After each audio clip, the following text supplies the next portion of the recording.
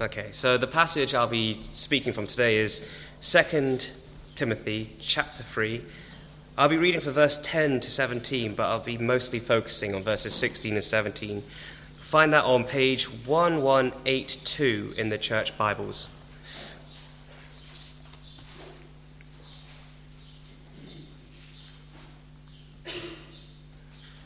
That's 2 Timothy chapter 3. I'm going to read from verse 10. You, however, and Paul is speaking to Timothy, have followed my teaching, my conduct, my aim in life, my faith, my patience, my love, my steadfastness, my persecutions and sufferings that happened to me at Antioch, at Iconium, and at Lystra, which persecutions I endured. Yet from them all the Lord rescued me. Indeed, all who desire to live a godly life in Christ Jesus will be persecuted, while evil people and impostors will go on from bad to worse, deceiving and being deceived. But as for you, continue in what you have learned and have firmly believed, knowing from whom you learned it, and how from childhood you have been acquainted with the sacred writings, which are able to make you wise for salvation through faith in Christ Jesus. All Scripture is breathed out by God and profitable for teaching, for reproof, for correction, and for training in righteousness, that the man of God may be complete, equipped for every good work. Thanks be to God for that portion of Scripture. And I've entitled my talk today, Confidence in the Word of God. And what I'm going to be touching upon is a couple of doctrines that I think are just so important for today's church. And that is the authority of Scripture. In other words, God's Word is final and it is binding on us. And also the sufficiency of Scripture, or in other words, God's Word is enough. And this is something that's been really impressed upon my heart of late, because I see and notice in the Christian church today a lack of confidence in the Word of God, and that is disastrous. And on what basis do I say that I see a lack of confidence in the Word of God? Well, I think we see it today in just the way that we try to reach the outside world from inside. So if we look at statistics, I know that these might be hyperinflated, but with the number of Christians in this country dropping from 65% around 1983, 50% in 2008, and 38% in 2018, it doesn't bode well for us. And when it comes to seeing our local church, you see church congregations getting smaller and smaller, and it's not comfortable feeling looking at it. And furthermore, you see in society, whenever Jesus and the Bible are spoken about, no longer is it commonplace or viewed with respect, but actually it's shunned, mocked, and people say it has no place in public life today. The thing is, there's nothing new about this. The Apostle Paul here faces similar challenges. So this letter, 2 Timothy, Paul is writing to one of his protégés, shall we say, Timothy. He's an elder in the Ephesian church, someone who's been under the teaching of Paul and has been a long-time gospel partner. And throughout their ministry, they've been facing various challenges to the gospel and the growth of the church. So in this passage, or in this book, we see that Paul is instructing Timothy to stand and hold firm to what he's been taught by the Apostle Paul and what he's seen in the Apostle Paul's life. And that is the true gospel and a demonstration of the gospel's power in the individual Christian's life. Paul is facing serious oppositions. So although it's explained in this letter, but you see elsewhere Paul is facing other people who claim to be genuine apostles, genuine teachers of the gospel. And these are guys who are trying to win people for Christ by worldly means. What I mean by that is that they appeal to people's physical senses. So saying, we are proper apostles because we can do signs and wonders. Our ministry is impressive because look at us. We're not getting thrown into prison. We're not looking weak. We look strong.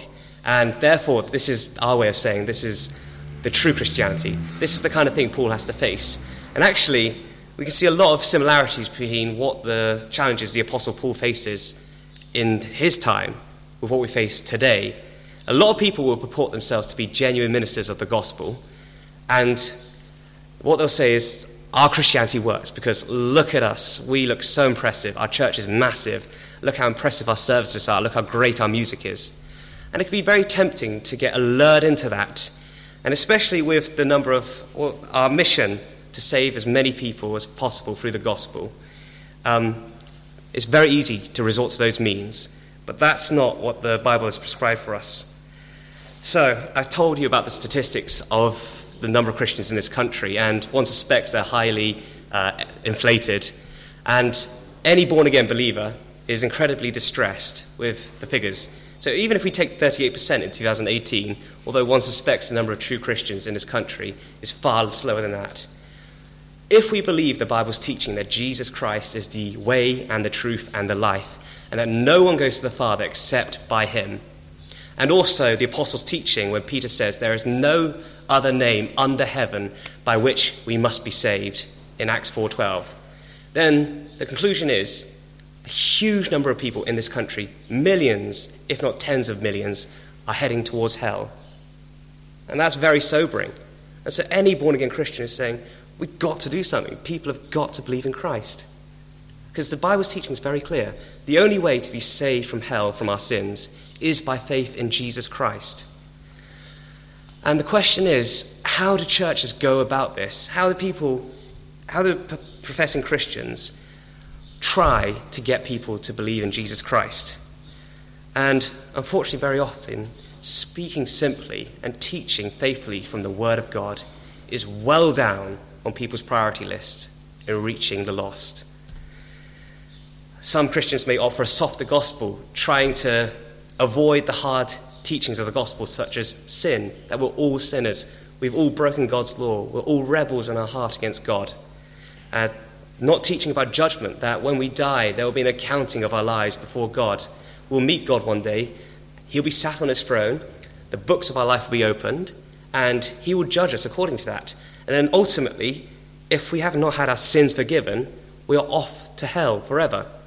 And so this is incredibly offensive to non-Christians, in fact, sometimes to us as well as Christians. And so people think, in order to get people to believe in Jesus, we must not say anything about this in order not to turn away them from believing in Jesus. Now, this is fundamentally weak and dishonest, and is not the way to go to get people to believe in Jesus Christ. Some other Christians may appeal to people's felt needs and be very busy in social action. And let me say from the off, this is a good thing. But when there's so much attention being focused on good community work, such as food banks, cleaning up the streets, volunteering in local charity sectors, these are good things. But what often happens is that they do not focus on preaching the gospel. And although you've helped people in a way, you've not addressed the fundamental need of being reconciled to God through the gospel. And so that's another technique that people use, which is not helping people. Another technique that Christians may employ is to shape Christian worship and the way the church is done to fit the people who are not professing faith in Jesus Christ. So these are comfortable seats, an attractive building, wonderful music, lights, smokes, this environment to attract this entertainment feel to get people to come in. Oh, come to church because it's a wonderful time and you'll experience some wonderful things. And this is the technique that some Christians use to get people to faith in Jesus Christ. You may know this as like the seeker-sensitive movement, that we've got to make church as accommodating to the non-Christian as possible so that they will come, so that they will believe in Jesus Christ.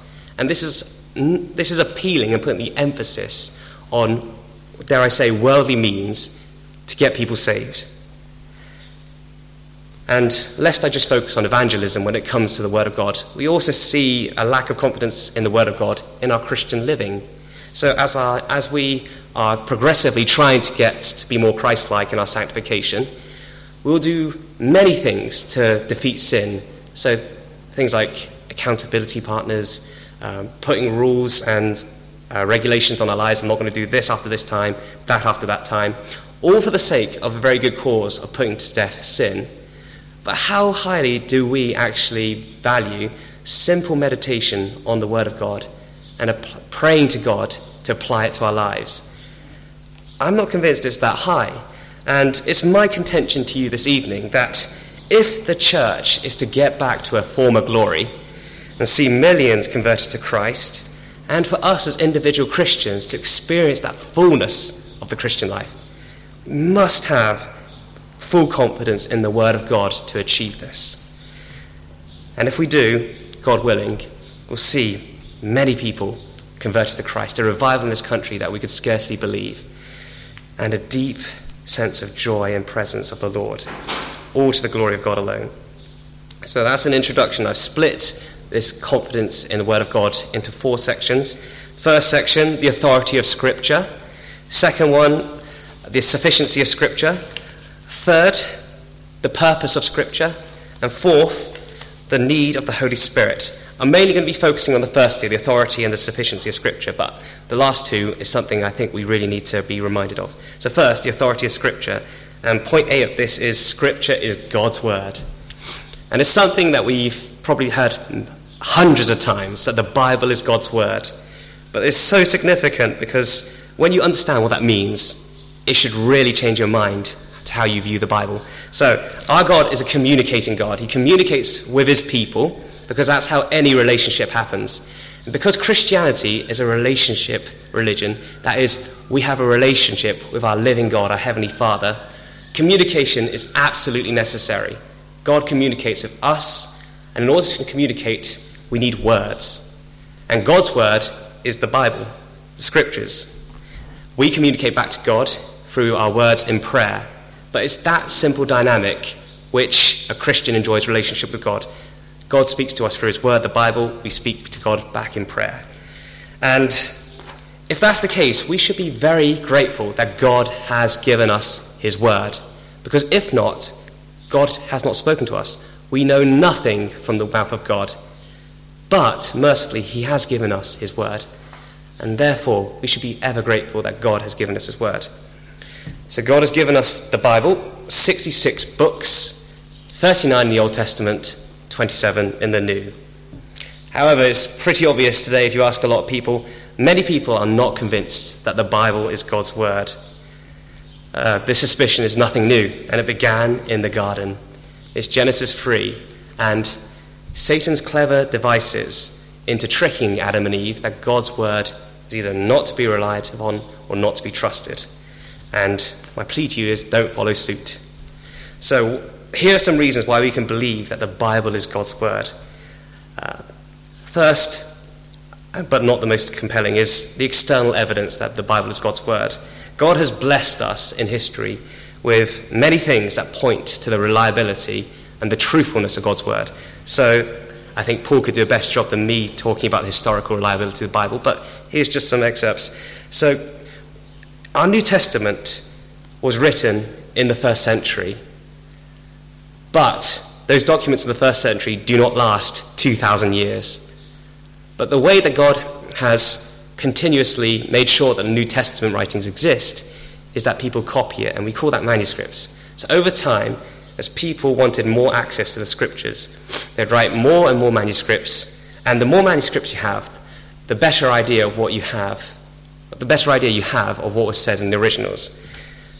Now, God has blessed us with an incredible amount of manuscripts, something that's unparalleled in the ancient world, something like 6,000 Greek New Testament manuscripts. And that is far and above anything else in ancient history. We can be most sure of anything in the ancient history of Jesus and his life than anything else. And God has blessed us incredibly with that. And then there's the discovery of the Qumran scrolls in 1946, I believe. A Bedouin monk threw a rock into a cliff, smashed some bottles, and lo and behold, he found a set of copy of the Old Testament. And these were dated to around 100 BC, but the point is, they were the same as what Moses and the Old Testament prophets and writers of the scriptures said. So we can have confidence that God has been very good at preserving his word throughout the centuries. And so we can view the Bible as a reliable historical document. There is very good evidence why you can trust the Bible as God's word. Some other things are archaeological findings. We see things written in the scriptures backed up by archaeological findings. The Gospel of John talks about the pool of Bethesda. Wasn't found until of last century, and then they uncovered it. And as time goes on and more archaeological findings happen, you find more and more evidence that corroborates with the truth of the Bible. So that's external evidence that the Bible is God's word. Now, the internal evidence that the Bible is God's word. And here we see some very important people say the truthfulness of the Bible. So we begin with no other than our Lord Jesus Christ. Jesus regarded the scripture as God's word. So when he was tempted by Satan in the desert in Matthew 4, Satan tempted Jesus to turn a stone into a piece of bread. Now, Jesus was fasting for 40 days, incredibly hungry, because he has a human nature. And Satan says, if you really are the Son of God, you would turn this stone into a piece of bread. And Jesus quotes back to Satan, man shall not live by bread alone, but by every word that comes from the mouth of God. Now that's back in Deuteronomy. And what Jesus is saying there is actually every single person is to be living by the words of Scripture, everything that comes from the mouth of God. And Jesus quotes that, affirming that the Old Testament, Deuteronomy, is from the mouth of God, is Scripture. So that's Jesus saying Scripture is God's word. And if that's not enough, even the Apostle Paul, Jesus picked him to be the apostle to the Gentiles. And we can owe a lot of thanks to the Apostle Paul for the gospel reaching Great Britain.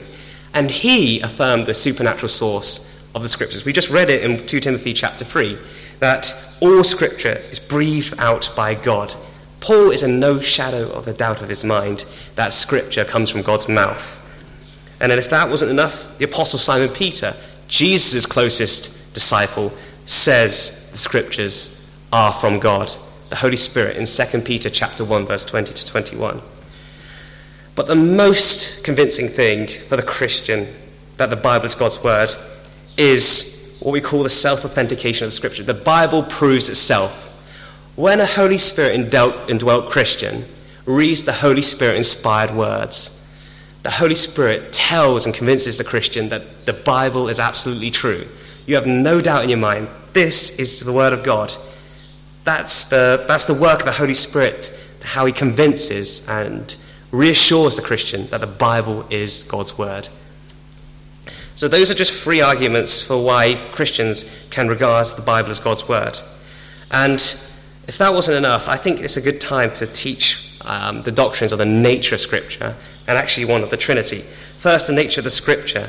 And I say this because a lot of people say, well, the Bible was just written by men, 2,000 years old, it's going to be faulty, it's going to have no relevance to us today, why should we read it? And it's absolutely true. Scripture is very clear that it was written by ordinary, fallible men. So Paul was an ordinary man. Simon Peter was an ordinary man. And these are guys who existed in history. They witnessed events, wrote about them. However, over their lifetime, they sinned, they had limited and sometimes erroneous memories, and obviously committed spelling mistakes sometimes in their life.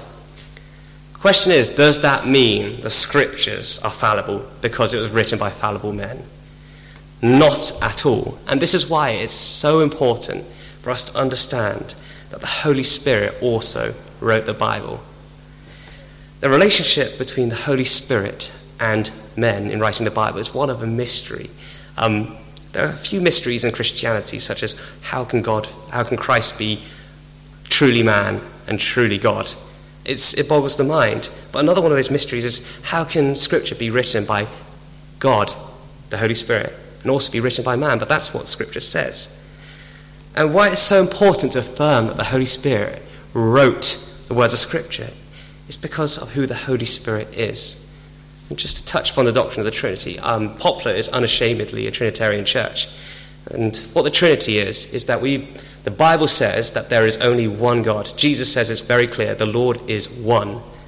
But that the Godhead exists in three distinct, co-equal, co-eternal persons: Father, Son, Holy Spirit. Each one of them has a divine nature. So the Father has a divine nature. Jesus, the Son of God, has a divine nature. The Holy Spirit is God and has a divine nature. And why that's important is that the divine nature means that they are all-knowing, all-powerful, and all-truthful. So, if the Holy Spirit is God, and he is incapable of lying, and is powerful enough to prevent the apostles from erring as they wrote Scripture, then we can have full confidence that what the apostles wrote by the inspiration of the Holy Spirit is absolutely true and is the Word of God. This now moving to the next point on the talk is Scripture is God's Word, but next thing is God's Word is final. A lot of people will ask, so what if the Bible is God's Word? Why is that significant to me? And for that, we need to be reminded of who God is. He is the maker of the heavens and the earth. Genesis 1, God created the heavens and the earth. And what that means is God created everything, including you and me. And if he made you and me, he has authority over you and me and gets to say and command us. And so Scripture is God's Word, and God is our maker and our judge. His word is final. He is the holy God, perfectly pure, moral, to whom everyone must answer and give an account of their lives. He is the all-wise God who knows everything and knows what's best for us. This is the God who's behind the Scriptures and who reveals himself through the Scriptures. And so if he lays down the law in Scripture, we must listen to what he says and humble ourselves at his word. There's a very famous verse in Isaiah 66, verse 2, where it says, "The Lord is looking for those who tremble at his word." And if we are to be truly respectful and worship God as he is, we must humble ourselves before him and his word, knowing who he is. He is God, the Almighty, the Holy, the supreme judge of all the earth. And it's an unspeakably arrogant thing to think that we know better than God and to stand in opposition to his word. So if you discuss with people something that God said in his word, which is quite controversial, you'll get them saying, well, no, I know better, this is wrong. Well, in our society today, this is what we do, and the Bible is backward and outdated. That's an incredibly arrogant thing to say. You don't know better than God, and God has authority over you. I guess other domains of authority that challenge God's word is there's a unknown or quite a rare the device that people use to explain all the dimensions of authority that people appeal to when it comes to living their life. I call it the Bree diagram. People call it the Wesleyan quadrilateral. But basically, it splits people's sphere of authority. So I call it Bree because that's the acronym. B for Bible, R for reason, I for institution, and E for experience. And when you speak to people, people will appeal to one of these four domains as the final authority behind their decision. So for Christians, it should always be the Bible. The Bible is the final authority. This is what God's word says, and that's what goes. Reason is when people say, well, that doesn't make sense to me, and I'm going to only believe and live by what's right by me. And if anything else offends that, I'm going to ignore it because my reason is the most important thing. Institution, so organizations like the church, medical authorities, whatever, institutions like a body, an organization that makes authoritative statements. And E is experience, or what feels right. So often the word of God is under attack by these three other domains. So reason. There was a recent article I read about John Piper, who's quite a well-known Bible teacher. And I was absolutely appalled because a lot of people were getting so angry at him because he said he'd discipline people in his church who would marry a non-Christian. And many of the comments were saying, well, John Piper is wrong because I know plenty of Christians who have married non-Christians who have converted their non-Christian spouses to Christianity. But the point is, the Bible says, and Henry preached on it just a few weeks ago, do not be unequally yoked to unbelievers. Now that's unbelievably clear in saying, do not marry a non-Christian if you are a Christian. And here, John Piper is just laying down the law. And then people say, well, I know better because this makes sense to me. If you are a Christian and you believe in the authority of the Bible, what you think has to come under what God has said. If God has said, do not be unequally yoked with unbelievers, that is final. And what you think should be submitted under that. Institution. The classic one is the Roman Catholic Church, which teaches that actually the church has the same authority as the scriptures when it comes to matter of conduct. So there's something called ex cathedra, when the Pope sits on his chair and makes a decree, that is as binding and authoritative on Catholics as the Bible. And this is one of the things that really set forth the Reformation, because the Pope is not infallible. He's a regular man like you and me, a sinner. And he's in as much need of salvation by Jesus as you and I. And the belief that he is as powerful as God, as authoritative of God, to make commands like God, binding on his people, is wrong. And so, classically, this claim to clash with the main Protestant contention that to get right with God is basically only by belief in Jesus Christ. Now, the Catholic Church has taught, well, actually, you need more than that. You need to participate in the sacraments, the Mass, this, to infuse your righteousness. And this is why the Reformation happened, because people noticed that the Bible teaches that you are only right with God by believing in Jesus Christ, nothing else. And so we have the Bible's teaching and the institution's teaching clashing to each other. Any Christian needs to put the Bible's teaching above institution. It does not matter what the church says, or a pastor for that matter of fact. And even what I say, if what I say is not according to the Bible, you should ignore what I say and listen to what the Bible says, because that's the final authority. Then experience, or it feels good, or if it's right to me. I guess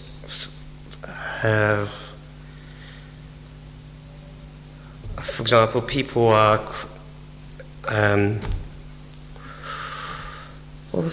uncomfortable with the fact that there is a hell and that ultimately people will go there. And people's experience is, well, I feel that God is love, and that if a loving God will never send anyone to hell. But Jesus says in Matthew 25, verse 41, he says that those on my left, depart from me, you cursed, into the eternal fire prepared for the devil and his angels. And he says that towards people who profess themselves to be Christians, but didn't lift a finger up to help fellow Christians who are in need. This is the Bible and our Lord's teaching, and you can't let your experience override that. So the Bible is our authority, and we need to submit everything else under that as Christians. Okay, so that's the authority of the Scripture. I want to move on to now something that I think is going to be very salient for our society today, and that's the sufficiency of Scripture. Long word, but basically what that means is God's word is enough. And this is one of the most important doctrines that the modern church can take heed of today. So the sufficiency of Scripture teaches that everything that we need to be saved and to grow as Christians to be more Christ-like. So in short, justification and sanctification, being right with God and growing to be more like Jesus, is found within the Bible. And there is no special knowledge or special gift that you need outside the Bible to be saved or to grow as a Christian, because God has given you everything that you will ever need, the Holy Spirit and the Holy Spirit-inspired scriptures to achieve that aim. The Scriptures are enough to guide you to know what to believe, matters of faith, and how you should live, matters of conduct. You just need to know what is written in the Bible and understand it rightly and apply it well by the Spirit's grace. And we get this doctrine of the sufficiency of Scripture from this text. This is why I picked it. All Scripture is breathed out by God and profitable, so useful for teaching. So that's what should we believe? Doctrine. Reproof, so correcting us when we go wrong. For correction, if we stray in the way we live our lives, and for training in righteousness, helping us to live well, that the man of God may be complete, equipped for every good work. And notice the every. That means that God has blessed us with the Scriptures, and it's good enough for us to do everything that God wants us to do, which is good. When our Lord Jesus was debating the Pharisees and the Sadducees on matters of faith and what to believe, for example, is it right to heal on the Sabbath, or is there going to be a resurrection of the body? How did he settle that debate?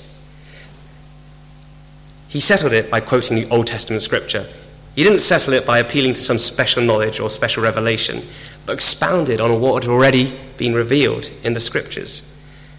So we can learn a lot from this as modern-day Christians. When it comes to evangelism and apologetics, or defending the faith from those who challenge it, you don't need to look beyond the Bible and have a PhD in physics in order to win a scientist for the Lord. You just need to be an in-spirit indwelt Christian and know the scriptures and use it well. And then again, looking back on Paul's situation today, you see people with this air of external gusto. So these are people who are not going by the scriptures, but instead are using other means to try and win people for Christ. So they have an external gusto, looking impressive to the world. We see this actually a bit earlier in the chapter, in chapter 3, verse 1 to 5. I'll read from verse 2. For people will be lovers of self, lovers of money, proud, arrogant, abusive, disobedient to their parents, ungrateful, unholy, heartless, unappeasable, slanderous, without self-control, brutal, not loving good, treacherous, reckless, swallowing of conceit, lovers of pleasure rather than lovers of God, having the appearance of godliness but denying its power. So Paul is saying that actually this is what people who try to represent Christ but deny the prescribed means that God has used to get people to Christ, i.e. the Bible. This is what they're really like. And so Paul exposes them for their hypocrisy and says that the ministry won't last long. These are people who just don't rely on the word of God to get the job done. So I want to say, when it comes to the Christian life, whether it's evangelism or apologetics or just Christian living, don't be ashamed or feel inferior to someone who asks you how your walk with the Lord is. And you simply say, well, I'm reading my Bible every day and praying. That's enough.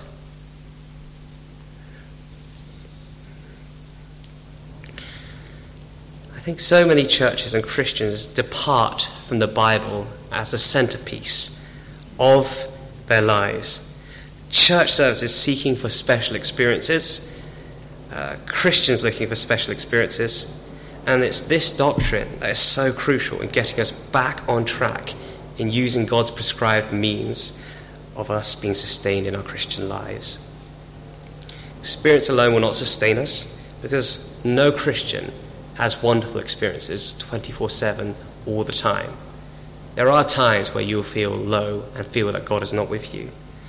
And it's that time where we need something from God, which is constant, unchanging, something we can rely on all the time and have access to all the time, no matter what situation we find ourselves in.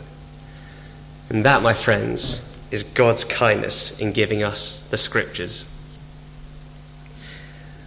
The words and truths of scriptures remain the same whether we're young or old, male or female, married or single, happy or sad, employed or unemployed. They will be true no matter what situation you find yourself in. Such a shame that so many Christians today seek for special experiences in their attempt to seek God. They say they feel close to God when in a certain place or when a certain song is playing. And you'd expect this from the pagan world, which is groping in the dark for God. They don't know who God is. They're trying to grasp where he is, so they go to all sorts of places, try to experience all sorts of things in the attempt to know God. But you shouldn't expect this from a Christian who is indwelt by the Holy Spirit, has had their mind renewed and lightened by the Holy Spirit, and has been given the Holy Spirit-inspired scriptures. Just a word in passing. I know that I've downplayed experience through this, but I do have to warn myself and you guys that we should be careful about not downplaying the role of emotions and feelings in the Christian experience too much. So experiences of joy and emotion should always come after a spiritual truth. God has said something wonderful in his word, and then it brings you great joy and you feel wonderful. That's the correct relationship of Scripture and experience. It's not true that Christianity is only about doctrinal beliefs. So this is what the Bible says, I believe it, and then you should ignore all your feelings and emotions. That's not Christianity. The Bible says we should be joyous in the Lord and delight in him. Jesus should make us feel so happy. But our emotion should never be untethered from Scripture, because then we are on dangerous ground and delighting in something that we think God is, but has no basis in Scripture, and therefore very possibly wrong. That's potentially idolatrous, because we're delighting in a God that we've made in our own image, which is not the God of Scripture. That's why your joy and your emotion should always be tethered to scriptural truths. Another point I need to address is some say that if you don't speak in tongues or prophecies, then you're not a Christian, or you're less of a Christian than those who do. And we have to call that out as utterly wrong and completely contradictory to what the Bible says. Because the Bible says that we are Christians by the grace of God alone, by faith alone, in Jesus Christ alone, and not by any work, which includes, matter of factly, speaking in tongues or prophesying. And I do think I have to say, there's this wonderful equality of status in the kingdom of God. So in Galatians 3, verse 28, Paul is dealing with people who set themselves above others. We have the New Church had this problem about Jewish Christians thinking themselves to be more privileged than the Gentile Christians. And the point of that letter is actually, in the gospel, which is by faith and grace alone, you have this immense equality in the kingdom of God. A Gentile Christian is just as valued by God as a Jewish Christian.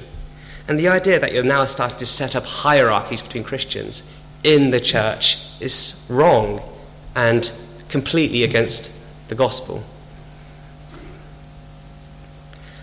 This is a point in passing, but I guess just what I've said, it's important to say that when it comes to speaking in tongues and prophesying, Christians will hold differing views on this. And there are some Christians who believe that when the apostles died and the last book in the Bible was written and finished, the book of Revelation, that certain gifts such as speaking in tongues, prophesying, healing stopped.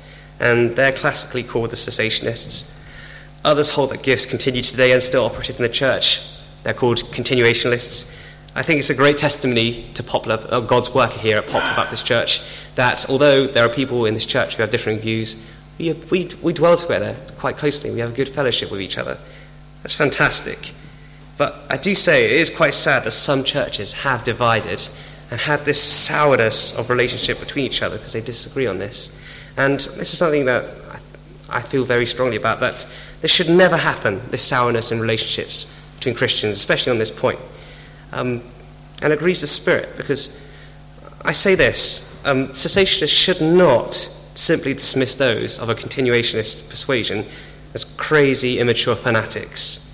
But at the same time, continuationists should not look with contempt and rail against their cessationist brothers in Christ as not being spiritual. I think that's important, because it's the Holy Spirit who makes someone a Christian, and he lives in every believer, whether cessationist or continuationist alike. I think that's important to say. Moving on, another place where the sufficiency of Scripture is so important is when you're encouraging, edifying, or building up, or correcting a fellow Christian. So those of us who are Christians and speaking to another Christian, don't be afraid of getting the Bible into the conversation. If the Bible is enough for every good work, cut to the chase and use the means that God has given you to help your brother in need. Use Scripture in your conversation. And for those who are receiving the scriptural edification or encouragement, you shouldn't feel angry or hostile to a Christian who tells you or speaks to you Scripture, because it will be enough, or by the Spirit's aid, to help you overcome whatever situation you are in. And we're commanded in Scripture to do this. Ephesians 5 is supposed to speak to each other and teaching each other Scripture. Colossians 3, teaching Scripture to each other. So if you find a fellow Christian who's anxious, don't be afraid to quote Matthew 6, where Jesus says, do not worry, because God has a providential care over you. Do not be afraid to say to a depressed person, the Lord is our strength. There's so many parts in the Psalms say that. Or someone who's struggling in their marriage. You've got Genesis, Proverbs, Song of Songs, 1 Corinthians 7, Ephesians 5, Colossians 3, 1 Peter 3. There's just so much in the Bible. Why would you look anywhere else? I think people too easily dismiss or even get angry at the wondrous truths of Scripture when spoken to their lives because it feels like they're trivializing the challenge in their life. If, for example, if someone's really nervous or anxious and you say, oh, don't worry, they say, why? You're not listening to me properly. Actually, I understand that people might feel like their challenges are being trivialized if you're a person of an anxious predisposition. But how about the truth that actually the troubles in your life really are trivial compared to the goodness and the power of God and the truths that are in Scripture? Well, Paul had the audacity to call the trials in his life, and they were severe, and he called them as light, momentary afflictions. It's because he had an eternal scriptural perspective on life. I often thank David Randall when I come to him feeling anxious, because things like, I'm so nervous because my exams are coming, or I need this, or I need that. And Dave, in his beautiful way, just says, well, the Lord will provide. And it's part of you just wants to be annoyed. You're not taking my worries seriously enough. But actually, that is the sufficiency of Scripture in action there. That's exactly what I need to hear. That word is enough to make me overcome the situation. Because if the Lord is my provider, I don't need to worry about what I need to have, because God will give it to me.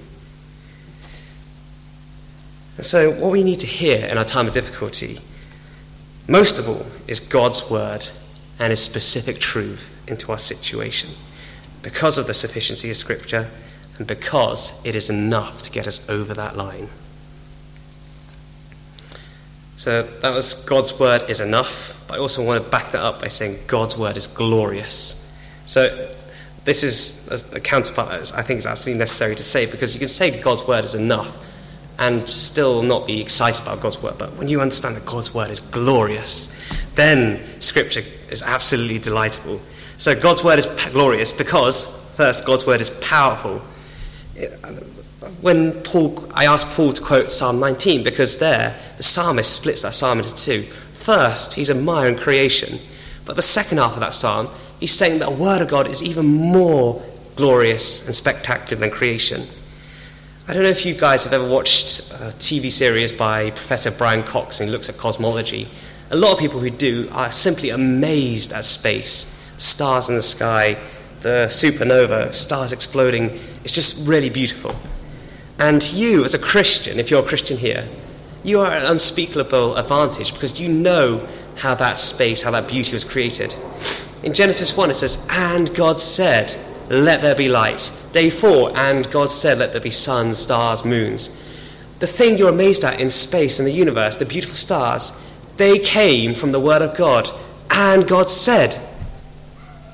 So if you're saying wow to the beautiful stars and the sun and the moon and the Milky Way, then you should say even greater wow at the word of God which made that come into being. That's creation, and that's from God's word. And even more so than new creation, a great display of God's power. I think all of us have experienced grief or pain when we think of people we love dearly or close friends who are just simply not believers. And you tried everything you can to get them to believe. You prayed for them. You tried to invite them to church. You tried to have conversations with them. And years pass by and they never come to faith. And suddenly, all of a sudden, they come interested and get born again. What you thought was impossible, that they, after years of trying to witness to them, trying to get them to faith in Jesus Christ, and it hasn't worked, God in his own time, if that's his will cause that person to be born again. And we're told in the Scriptures about how someone comes to faith in Jesus. In Romans 10 it says, faith comes by hearing, and hearing by the word of God. As someone hears the word of God, they come to faith. And you see something that you thought was impossible, a spiritually dead sinner in utter rebellion against God, comes alive to God. We don't do a good job of saying how miraculous this is. It is the biggest miracle on this earth, that any sin-hardened dead sinner comes to faith in Jesus Christ. You have no idea how impossible that is. You try your best, you simply will not convert them.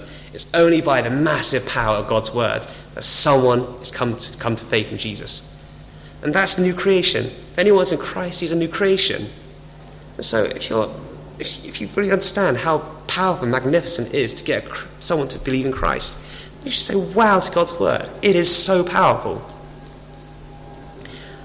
More than just God's word is powerful, God's word is beautiful. Sorry. And in Psalm 119, verse 97, the psalmist says something I just love to say sometimes. Oh, how I love your law. It's my meditation all the day. Just when you think about the beauty of God's scripture, and when it hits the spot at the right time, you just have this sense of, oh, that's beautiful. God's word is fantastic. It's just what I needed. This is the beauty of God's word. I think I said it in open time before, but a couple of years ago, I was going through a very difficult time emotionally. I was feeling awful, and there was a time where I thought about dropping out of my degree because I couldn't cope. But then God spoke a word in his time. It's 2 Corinthians 1, and it says, "Blessed be the God and Father of our Lord Jesus Christ, the Father of mercies and the God of all comfort, who comforts us in our time of affliction, that we may be able to comfort others." And that was just so beautiful to me because it showed God's caring, comforting nature. God's word is beautiful. And a very other touching example of the beauty of God's word is a friend who's unfortunately passed away. And he was ill for quite a long time.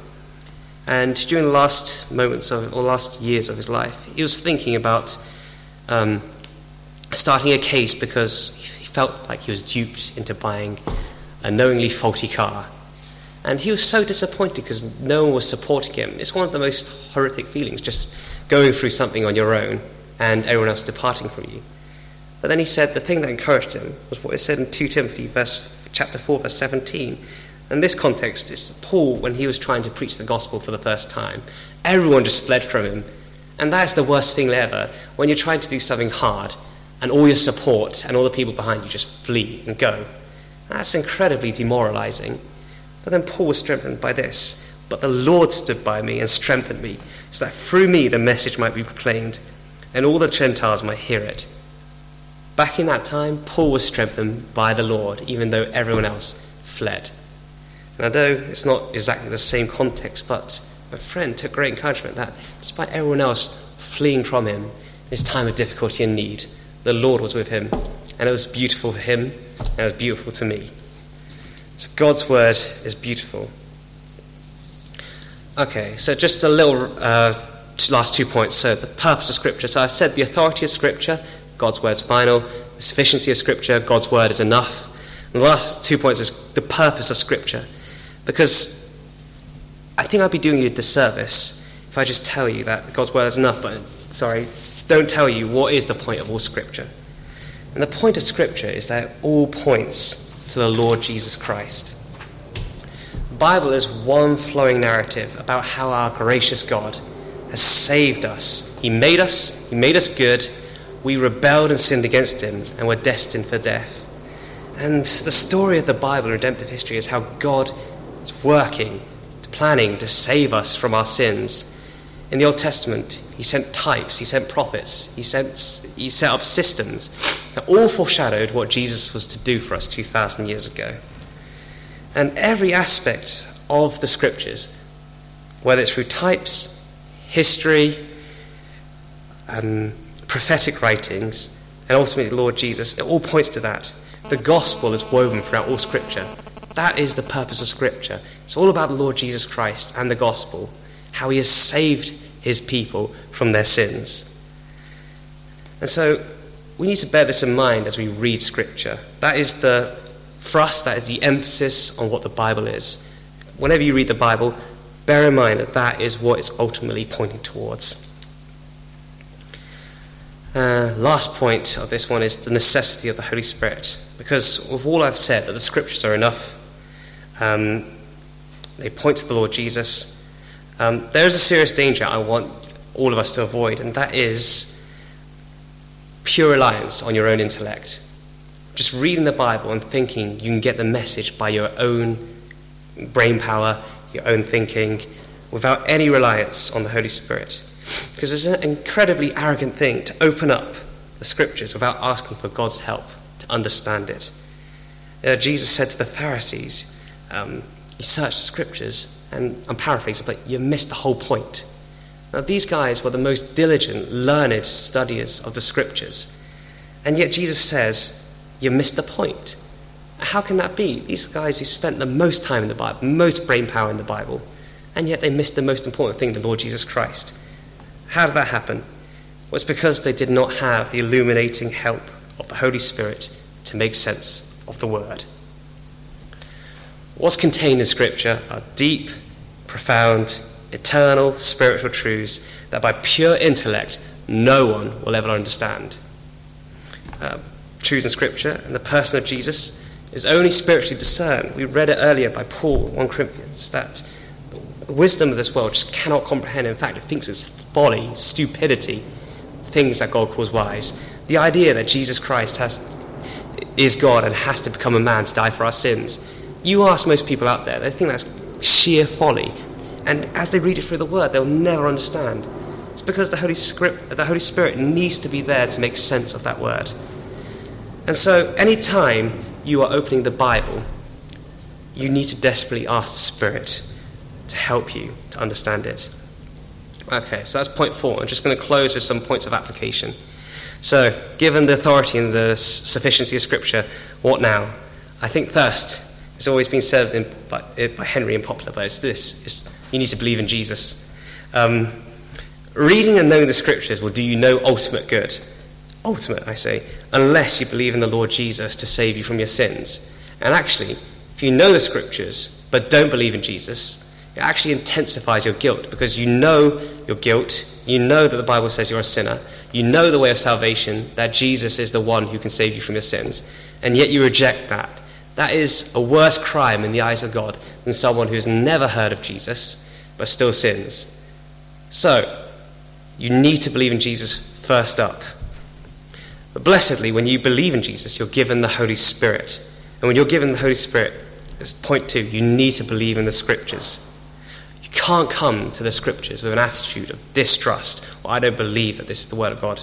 You can't come with an attitude of hostility, I think the Bible is wrong. You can't come to it like that.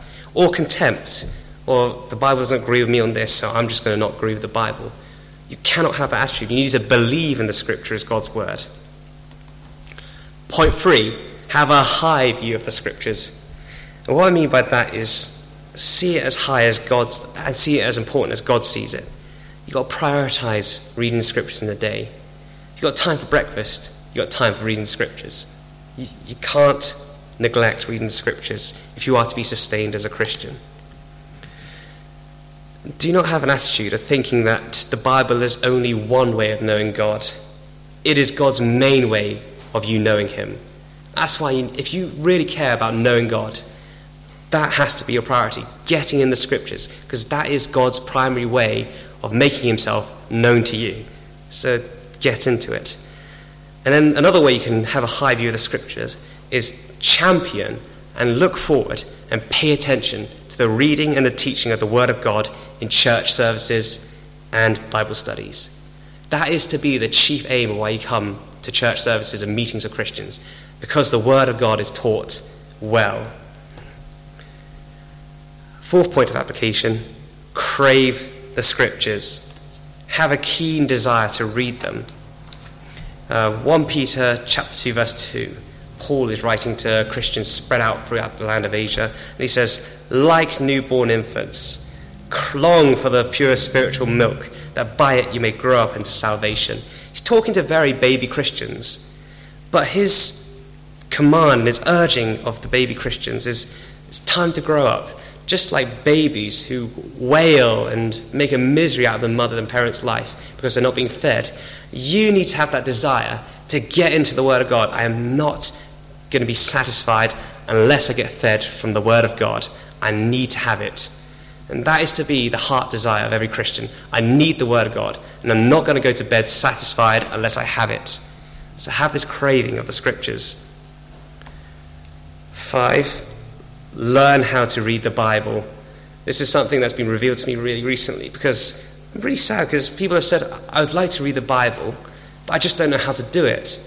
And very often people will just say, I'm just going to open up a random page in the Bible and then read a particular verse.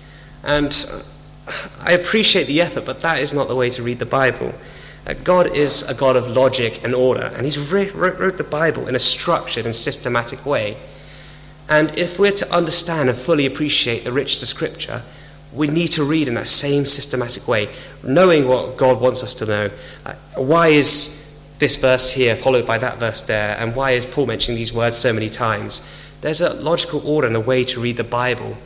And if you're saying, well, how do I begin to learn to read the Bible? Well, very kindly, we have elders in this church, like Henry, who's more than happy, and he runs sometimes Thursday classes about how to read the Bible. So make full use of those resources. Ask Henry, I'm sure he'd be more than happy. Henry, I'd love to read the Bible. Please, can you teach me? Or even myself, or Ed. I'm sure us guys are more than happy to help you read the Bible. One-to-one discipleship with an older or more mature Christian. People who have read the Bible before and know how to go through it. If you're really serious about it, just ask someone who's read the Bible before and go through the Bible together. You'll learn. And the last point is depend and rely on the Holy Spirit every time you open the Bible, so that you know what it says and know how to apply it to your life. And that will be my last point of application.